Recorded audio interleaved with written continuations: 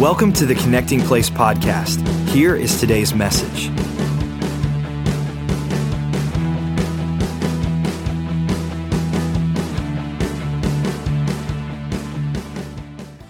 Thank you guys, that was awesome. Well, like I said, we're going to have a blast in this series we're calling Playlist. And we're going to talk about some really important things that I think are going to equip you in your relationships with people.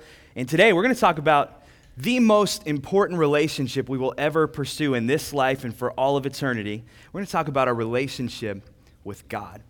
And in case you're wondering, why is this the most important relationship? Like, I get it, he's God, he created everything. If you believe in that whole sort of thing, then I guess he's the most important relationship. But listen, I'll give you one reason right off the top, because this will help frame our whole conversation. Our relationship with God is the most important relationship we will ever pursue because our relationship with God is the rudder that steers every other relationship in our life.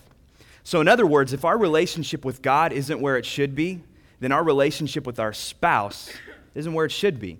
If our relationship with God is lacking, then our relationship with our boss, our kids, our career, money, everything we relate to in life won't be where it needs to be. And consequently, here's the cool part, that if our relationship with God is where it needs to be, then every other relationship in our life is going in the right direction.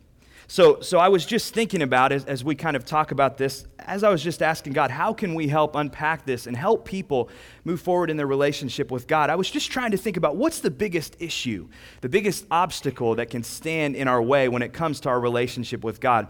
And there are a lot of reasons why we don't connect and make that connection with God on a daily basis, and I think they can all be summed up by this one phrase. Are you ready?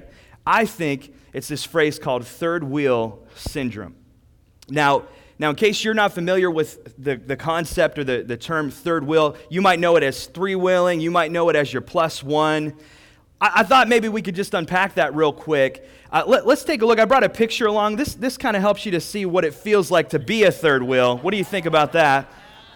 I got one more picture. If you're a basketball fan, you'll appreciate this. I'm sorry, Chris Bosh.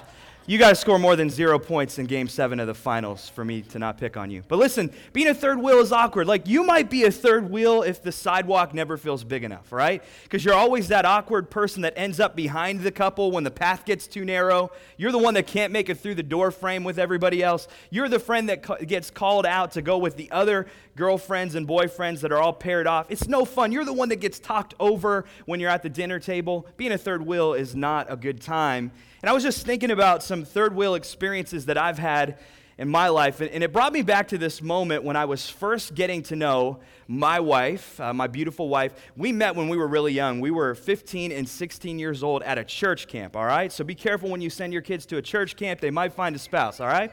But it was perfect because she's a pastor's kid, I'm a pastor's kid. It was a great setup. I thought she was beautiful, but beyond that, I wasn't quite sure about where our relationship stood. We kind of needed to have that DTR moment, that define the relationship moment. So for about 6 months, 7 months, we had been talking on the phone, and I really liked her. And we thought, you know what, let's try to get to know each other a little bit better, because she lived in Columbus, and I lived all the way up here in Warren. We thought, let's meet up in Sandusky, Ohio, because her parents had a boat that was docked up there on the lake, and of course Cedar Point is there, and there's no better way to find out if a girl is right for you than whether or not she can hold her food down on Top Thrill Dragster, right? So that was kind of the plan. And here I had this brilliant idea because I was a little bit nervous because my wife was going to have her whole family, and one of her sisters was already married, and then she had a baby, and then her other sister was dating, and then her parents were going to be there. I didn't know any of them that well, so I had this brilliant idea. I'll bring a third wheel, I'll bring some of my posse from up here so that at the very least, if this day goes bad, I at least have them to go on the rides with me, and it's not going to be that horrible, and it will just be a little bit more bearable. I had no clue what to expect. And so I was kind of telling her of my brilliant idea over the phone, and it got really quiet. And I left this part out. One of the third wheels was a girl, and I had no interest in this girl. Trust me, believe you me, she wasn't my wife. But listen, she was, I was making preparations for her to come with some of my guy friends, and I was so dense, I didn't understand why that would be an issue. And so a few days passed by, and I didn't get as many calls from my future wife. I was kind of curious what was the deal. Finally, finally, she had to have one of her sisters get on the phone and explain to me why that was a little bit weird. And here, I didn't know I was communicating this, but by bringing a third wheel on kind of our first date, so to speak, it was communicating one thing. It was communicating, first of all, that I didn't want to get alone with her. And who knew? And then secondly, it was communicating that by not wanting to get alone with my future wife, that I did not want to connect with her in the deepest way possible.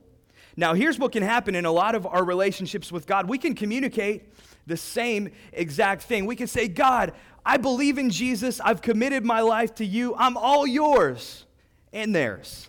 And I really love you, God, but I love them too. And if I'm going to be in this relationship with you, God, that's cool, but I got a +1 right here, and we're going to be kind of coming through the relationship together. And let me just tell you this principle, because this applies to every relationship, but especially your relationship with God, that when we take a third wheel and we make it the first priority, then that relationship is destined for failure. When we take a third wheel and we make it a first priority, that relationship is never going to get off of the ground. And I think a great scripture is Matthew 6:33, right in this vein. We've heard it said 1,000 times in church. If you're new to church, this will be new for you. Let's read it together. Seek first the kingdom of God and all of his righteousness. And if you're looking for a blueprint on how to have a successful relationship with God, there you have it right there from the mouth of Jesus. Seek first my kingdom, everything that I'm about and I'm expanding and I'm building, and my righteousness, everything that I am, my character. And when you seek those things first and they're at the top of the priority ladder, then you're going to be in good shape. But there's going to be moments where our flesh and our human nature wants to fight against that with everything that we have. And so what I thought we would do today is take a look at some third wheels in our relationship with God that can kind of crowd our relationship. You know, three's a crowd, right? Like, God wants to get alone with you so there can be a connection that happens so that you can do what he has called you to do. So here is the first third wheel, so to speak. It's this thing called our past. So we're going to talk about our past today. Let's make sure this gets up here. Make sure it's straight for all you OCD people in the audience right there. Now here's the problem, okay?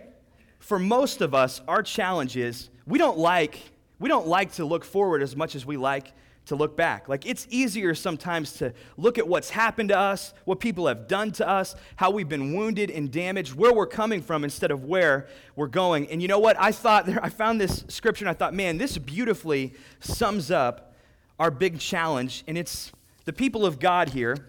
We're talking about Israel, God's chosen people. This is Jeremiah 7:24. Really simple phrase, says everything we need to know. And they went backward and not forward. And you know what? In our times with God, when God is trying to do something new in our lives and we've kind of said goodbye to this stuff in the rearview mirror, our tendency will always be to go backwards and not to go forward. And I was just thinking, this seems to be a pattern when it comes to the people of God. I mean, let's just pick on Israel for a little bit because they seem to be the people in the Bible that never get it right. And I think God meant that for a reason because he wants us to see ourselves in his people because we're no different. But you know what Israel did? I was just thinking about this. God delivers them in this miraculous way, right? Sends Moses as their deliverer. Sends all of these plagues as they're in chains in Egypt. They've been enslaved for a long, long time. God, in a miraculous way, brings them out, literally parts an ocean so they can walk over it. Millions of people, the land is dry so they don't sink down. Then the Egyptians chase after them, and the ocean miraculously comes back down on them. They escape. And here they are, kind of in the middle of where they're supposed to be and where they were. They're in this place called the wilderness, and they start to say things like, man, back there looks a little bit more appealing than where I am right now. And it's crazy, but they even started to say things like, man, I know we used to get whipped, and I know it wasn't fun, and I know we had a lot of work, but man, we got 3 square meals a day. We knew we had a roof over our head. It wasn't that bad back there in Egypt. We all have a tendency to do that, right? To move backwards instead of forwards. If they can do it there, we can do it in our lives. How about Lot's wife? You ever think about this one? Lot, Abraham's nephew, he has all of this expanse of land where he can choose to graze his cattle, to let his family settle, and he chooses to camp right outside of the most sinful city in all of the known world at that time, Sodom. Isn't that crazy? Now listen, lest we judge him, I think some of us can do this same thing, right? We justify it. We'll say, well, hey, you know what? It's close to where the kids are going to school. It's a good setup for us. You know, they probably started out with well water, which was nice, and I'm sure they found a good one. But you know what ultimately they started thinking? Well water's cool, but I like city water, running water. I can go there into town. I don't have to drive back and forth 45 minutes on my camel every day. It'll just be a better setup if we actually move into the city limits of Sodom. And here they find themselves smack dab in the center of the sin city of that day. Sodom put Vegas to shame. And God sends his provision in the form of two angels, and he says, you know what, Abraham, I will spare Lot and his family, but they're the only ones I'm going to spare, and you better tell them to get out of Dodge because Sodom is going down. And here's all that he tells them. He gives them one instruction. He just says, get out of the city, and then you remember what he said? Don't look back. Don't look back. And what does Lot's wife do? For some reason, what is behind her, that sin in her past, that complacency, getting around the things that look nothing like God, for whatever the reason, it looks so appealing that she could not stop herself from looking back. And what happened to Lot's wife? She turned into a statue or a pillar of salt. How many of us in our relationship with God, because here's what can happen if we're honest, sometimes the process of growth is painful and uncomfortable, and inevitably, when we get closer to God, God sees a little bit closer into our heart, and his light shines into all the dark areas, and we start to see our sin for what it is, and it becomes uncomfortable to keep looking the same way. And it's so much easier sometimes, instead of enduring the process of pain that is growth, it's so much easier to look backwards and wish we were back there than it is to move forward. And I love what God's prescription is. This is just a few chapters later in the same book. This is a famous scripture. You probably never quite heard it in this context, but remember, here's our tendency. We look backward and not forward, and here's what God is saying we're supposed to be doing. Jeremiah 29:11. Let's read this together. For I know the plans I have for you, and just time out real quick. Isn't it good to know that even though we don't know where we're going, and sometimes we're in the middle of that process, and it's painful and it hurts, we can know that even though we don't know where we're going, that God has something ahead of us, and he knows exactly what it is. Let's keep reading. For I know the plans I have for you, declares the Lord. I love this part. Plans to prosper you, not to harm you. Plans to give you hope and a future. I think there are some people in this room right now that it's so easy for you to look back there because you're in that painful process called growth, and we need to be reminded that ahead of us, in our future, there is hope, and that everything that God has planned for us, if we just keep moving forward, God is going to bring us to where we need to go. And I think Paul had it right. Let's read Philippians 3:13. Philippians 3:13, but one thing I do. In other words, Paul, if you know anything about him, he did a lot of things for the kingdom of God. But if he summed it all up, this is the one thing he does. Forgetting what is behind and straining towards what is ahead. Verse 14, I press on toward the goal to win the prize for which God has called me heavenward in Christ Jesus. So let me ask you this, what's behind you? Is it a relationship? Is it a relationship where you were aligned with someone that didn't look like Jesus and God said, hey, you can't be unequally connected with that person anymore? Is it an addiction? Is it a behavior that's destructive? Is it a mindset? Is it a way of thinking? What's behind you? I think just for fun, just at Believers Church, it'd be great this morning just to have a moment where we kind of had a breakup with our past. Can you do that with me? The past is an awkward third wheel anyways. Let's have that awkward conversation with our past real quick. And in the words of the prophet, Taylor Swift, let's just say this with me, okay? Can you repeat it after me? Say, past, we are never, ever getting back together. Like never. We are so over. Doesn't that feel good? Pass us out of here, all right? So that's third wheel number one. Here's a good one. This is one that gets people going. But we're in Believers Church, and you guys, we can talk about anything here. It's this third wheel called possessions. Let's put this up on the wheel here. Possessions. Now, instead of me just sharing my opinion of this, let's just talk about what the Bible has to say, and in particular, let's talk about what Jesus has to say, because man, if he says it, I want to do it. So this is Matthew 6:24. This is just a few verses behind Matthew 6:33, obviously. Seek first the kingdom of God. Same conversation, same message, if you will, very connected. Our possessions say everything about how much we want to seek God and his kingdom and his righteousness. Let's just read in the words of Jesus. Hello. No one can serve two masters. Either you will hate the one and love the other, or you will be devoted to the one and despise the other, but you cannot serve both God and money. I'll just put it to you this way. I think it's safe to say that our devotions drive us. If our relationship with God is the rudder that steers every relationship, I think what we're most devoted to oftentimes is what we most value, right? Probably every time. And that's going to be what drives us in every decision we make in our relationship with God and others. And here's what can happen, because let's just take a minute and just talk about money, because money is one of those conversations that in the church is awkward sometimes, right? And it's for a good reason, because some people have been in some abusive relationships with the church where they have used money as a leveraging tool to manipulate them and to take them places they didn't need to go. But listen, let's just say it this way, because you'll hear people quote this all the time. Money is the root of all evil, right? But what does the Bible say? Do I have any scholars in the house? It says the love of money is the root of all evil, right? Just that little bit can really confuse you. And so let's just put it this way. If I had a brick and I decided to hit someone over the back of the head with that brick, first of all, I'd be going to prison, okay? But secondly, that's a destructive purpose for that brick, right? But I could take that same brick and I could use it to build orphanages for starving children, right? So is the brick inherently good or bad? No, it's just a brick, and the same goes for money. And so let's put it this way. Here's where a lot of us get into some trouble. When we take something that is God-given, money, remember God, he owns the earth and the fullness therein. He owns the cattle on 1,000 hill and 1,000s more.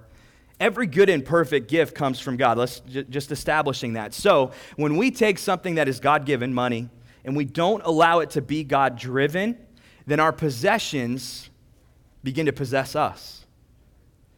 Then what we have begins to have our heart, and it begins to crowd the space in our relationship with God. God cannot do what he wants to do in us and through us.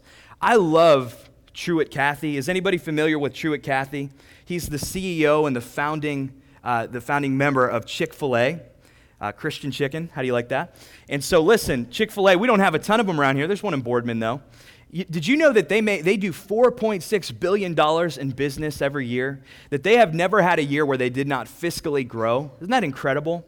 Now, that'll sound even more incredible when you know this. From the onset, Truett Cathy, who's 90 years old, in his 90s now, he decided this one thing, that he was going to build a company that put God first. He was going to build a Matthew 6:33 company. And what that meant to him was every week, there was going to be one day a week that was set aside for family and set aside to connect with God. And you know what that does automatically? It puts them at a disadvantage as the world would see it, because that means 52 days a year at least, they are not open and their competition is. But listen, here's the crazy thing. They are the number 2 chicken-producing fast food restaurant in all of America, and they have never once suffered for doing that. And the world will scratch their heads and wonder, why is that? And I think we know exactly why it is, because they've decided not to put a third wheel in the first priority. And they've decided, Truett knew this deep down inside, that God can do more with the 6 days a week honoring him than he could ever do with the 7 days a week that weren't submitted to him, right? When I was growing up, we watched my dad and my mom do this, and when I was a kid, I didn't quite understand it, but I just watched them do it again and again. I would watch them tithe, and if you're new to church, that just means you give 1/10 of your gross annual income to God. That's pretty crazy. And then on top of that, if God would lead them, they would be generous. All the time, they would be generous. They'd find ways or people that they could bless with extra money. And there were times in our life where it was tight, but I would just watch them. They made that the first priority. They allowed something that was God-given to be God-driven, so their possessions didn't possess them. And it was incredible to watch what God did. And consequently, anytime I got a birthday card and I had a little bit of cash in there, you know what I did? If I got $10, I'd bring my $1 to Children's Church, and I would gladly drop it in the bucket because I watched my parents walk in God's blessing and provision. And I learned early on that God can do more with the 90% with his blessing than he could ever do with the 100% without it. Did you know God could do more with your fully claimed income on your taxes and the lower tax return than he could do if you didn't claim the full amount? God's good like that. I love what Martin Luther says. He says, I have held many things in my hand and have lost them all, but whatever I have placed in God's hands, that I still possess. Isn't that good? So listen, here's the last one. This is a big one. This is this third wheel called our plans. Our plans. Now, this is peculiar because if we know that God has a hope and a future for us, and we know he's calling us to something big and great and grand in front of us, then it would make sense that it's not a bad thing to have plans, right? Like, I believe that failing to plan is planning to fail. I think that God is all about us having a plan and following through with it. Most importantly, hearing from him on what his plan is for our life. But if we're not careful, here's what can begin to happen. We can begin to struggle with the in-between time. And it's a really simple phrase, this in-between moment that all of us have to experience between what we know God's promised us in his plan and where we are, is this period called waiting. And so I thought it would be great to kind of wrap up our time today in this story. And again, this is the people of God, the children of Israel. I can relate to them so much. And let's pick it up here. It's Exodus chapter 32, verse 1. Let me just set the stage for you. This is a really cool moment in time because God has told Moses and some of his most trusted Levites or his priests to come halfway up the mountain. And God, can you imagine this? God gives them permission to eat in his presence. That's pretty cool. I don't know what they ate, but I'm sure it was good. And listen, if you ever want some psychedelic descriptions of God, I mean, this is crazy. They are talking about God and what his feet look like, and it is insane, okay? This is just his feet. Wait till we get to heaven someday, and we see God in his full glory. And listen, they're there, and then God calls Moses and Joshua up even further. And God says, you can come see me face to face. No other man in the world was able to ever do this like Moses was. And Moses is going to receive a word from God. It's the 10 Commandments and then a ton of other instruction on where they're to go from there. And here's the problem with the Israelites. They're down at the base of the mountain. They can even see the cloud of glory settling all around the mountain. It's right there in front of them. And they're waiting on a word from God. And here's what happens. Let's read this together. Exodus 32:1. When the people saw that Moses was so long in coming down from the mountain, they gathered around Aaron and said, come, make us gods who will go before us. Can you believe that? This is like 40 days after Moses has gone up the mountain. They begin to question, is this really something we need to stick around and wait for? We know waiting on a word from God is important, but God, can you speed it up a little bit? And listen, I just want to make this statement to you because all of us have a tendency to do this. Whenever we are in waiting on a word from God, that is always the moment where we are most tempted to create a counterfeit in its place. So let's keep reading on here. We'll see what I mean by that. Exodus 32:4. So he took what they handed him and made it into an idol. That's Aaron, Moses' brother. He's left in charge here. He's supposed to be the man hearing from God. I think it's fascinating that it says he took what they handed him and made it into an idol. In other words, we can take anything and make it into an idol, right? It doesn't have to be overtly carnal or wrong or fleshly or sinful. Anything that is not that doesn't belong in the first priority and we elevate it to that place, we can make that into an idol. And let's read on. So he cast it in the shape of a calf, fashioning it with the tool. Just pause real quick here. Many people believe, scholars will tell you, that this was probably the god Apis, who they were imitating what they had seen before in captivity with Egypt. It was this bull god, and he was worshipped in the regions of Memphis and all throughout Egypt. So they're reverting back to their past. It's always the tendency. And listen, then they said, this is what blows my mind. These are your gods, Israel, who brought you up out of Egypt. So what is this saying here? That when we can't see our future in the right perspective, and we can't trust God with our future, then all of a sudden we can start to rewrite our own history. And they're saying that these are the gods that brought us out of Egypt. In other words, they're saying, I'm not so sure if God got us here to begin with. I'm not so sure if the God we were trusting in was ever with us at all. This is the God that has been faithful through and shown them with signs and wonders and miracles and plagues all throughout this entire narrative. And here they are questioning if God was ever here to begin with. You know, one of my biggest challenges in life is I hate waiting. Like, it's just, I'm an antsy kind of personality, and if I'm not moving or doing something, I get really bored. Sometimes if I'm talking to my wife, I'll drive her crazy because I like to just pace back and forth on the room. If I have tiles on the floor, I'll play a game where I just step into one tile and the other as I'm talking. I'm just weird. I'm just telling you, okay? I don't like to wait. And here's what happens oftentimes in my relationship with my wife. We'll be at a mall, and she wants to go do things that girls do with our daughter. And I'm cool with that. That's awesome. You know, they want to go try on 10 dresses and not buy any of them, or whatever girls do. And so I'm like, that's cool. We'll split up. I'll take my son. We'll go do manly things and have an incredible time. But we always do this. You ever do this? We'll agree on a meetup time, right? We'll say, that's cool. I'll meet you back here at 5 p.m. on the dot. We'll be here at Starbucks. Don't be late. And then we part ways.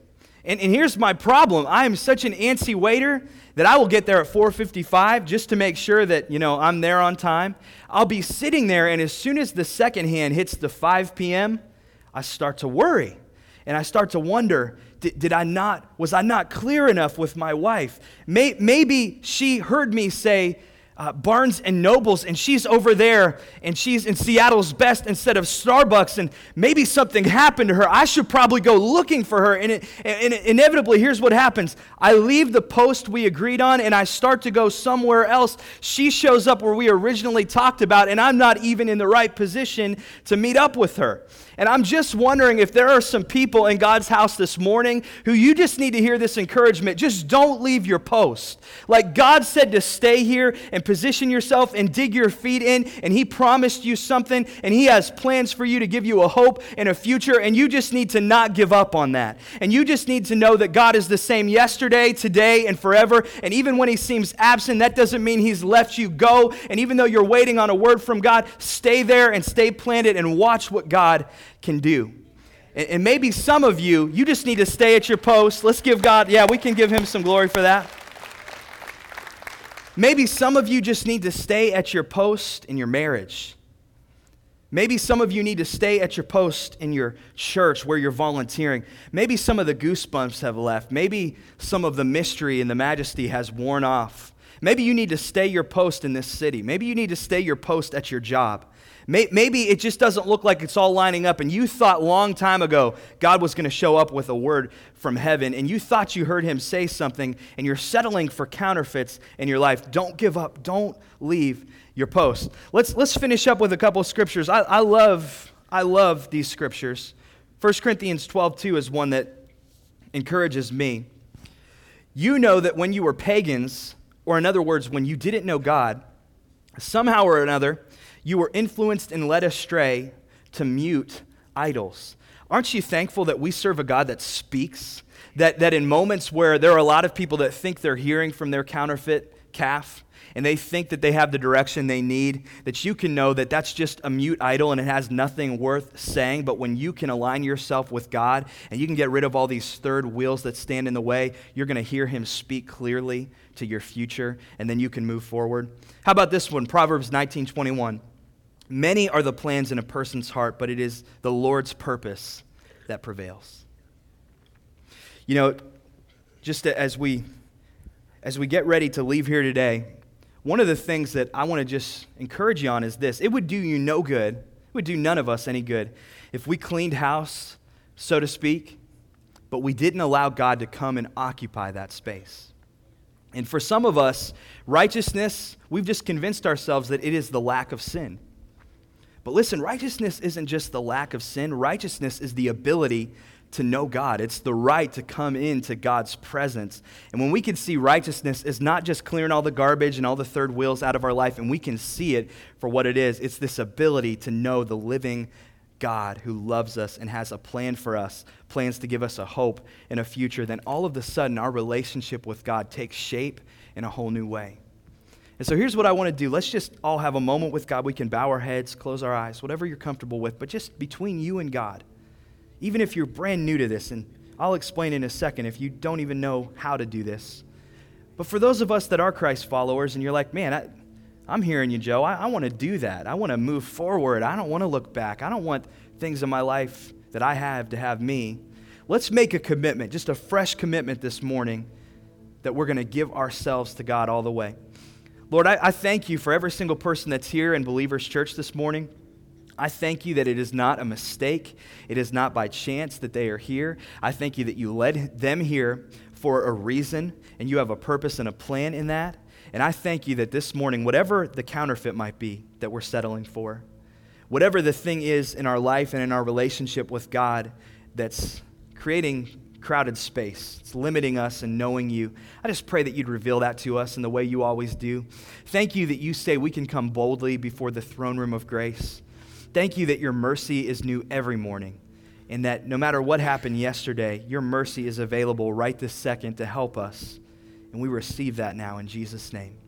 Now with everybody, just your focus and attention still on God, I want to give just an opportunity if you're here and you just don't know how to have a relationship with God. You're not sure what that would look like, sound like. I want to tell you about it because it's a relationship that has changed me, and it's changed so many people in this room, and it can change your life too. No matter how far gone you think you are, no matter what you've done, listen, it's by grace alone that we've been saved. That's what the Bible says. It's nothing you could ever do or earn. I don't care if you were baptized, if you served in a church growing up, if you went to church every weekend. Those are all great things, but in and of themselves, they are not what saves us. We are saved by grace alone in faith in Jesus Christ. What are we putting our faith in? What are we trusting in? That Jesus lived a perfect life because we couldn't and died on a cross so we wouldn't have to.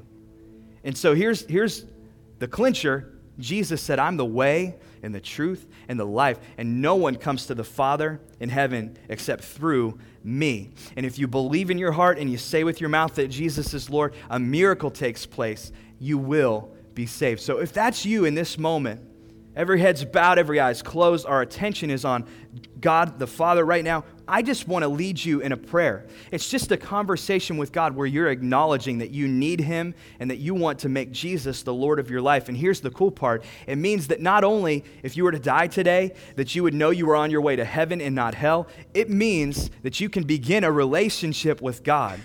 It means that you can know Him the way we've talked about all morning long. And so I want everybody in this room that's already prayed this prayer to help us out. Let's repeat this after me. Just say, Dear God, thank you for Jesus. Thank you for what He's done for me through the cross. I receive the free gift of salvation, and I acknowledge that you, Jesus, are the only way to the Father.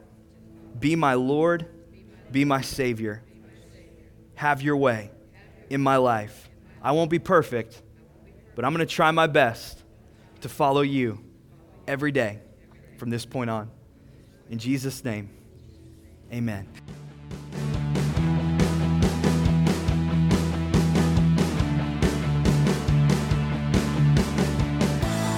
Thank you for listening to the Connecting Place podcast. For more information about Believers Church, visit believers.cc.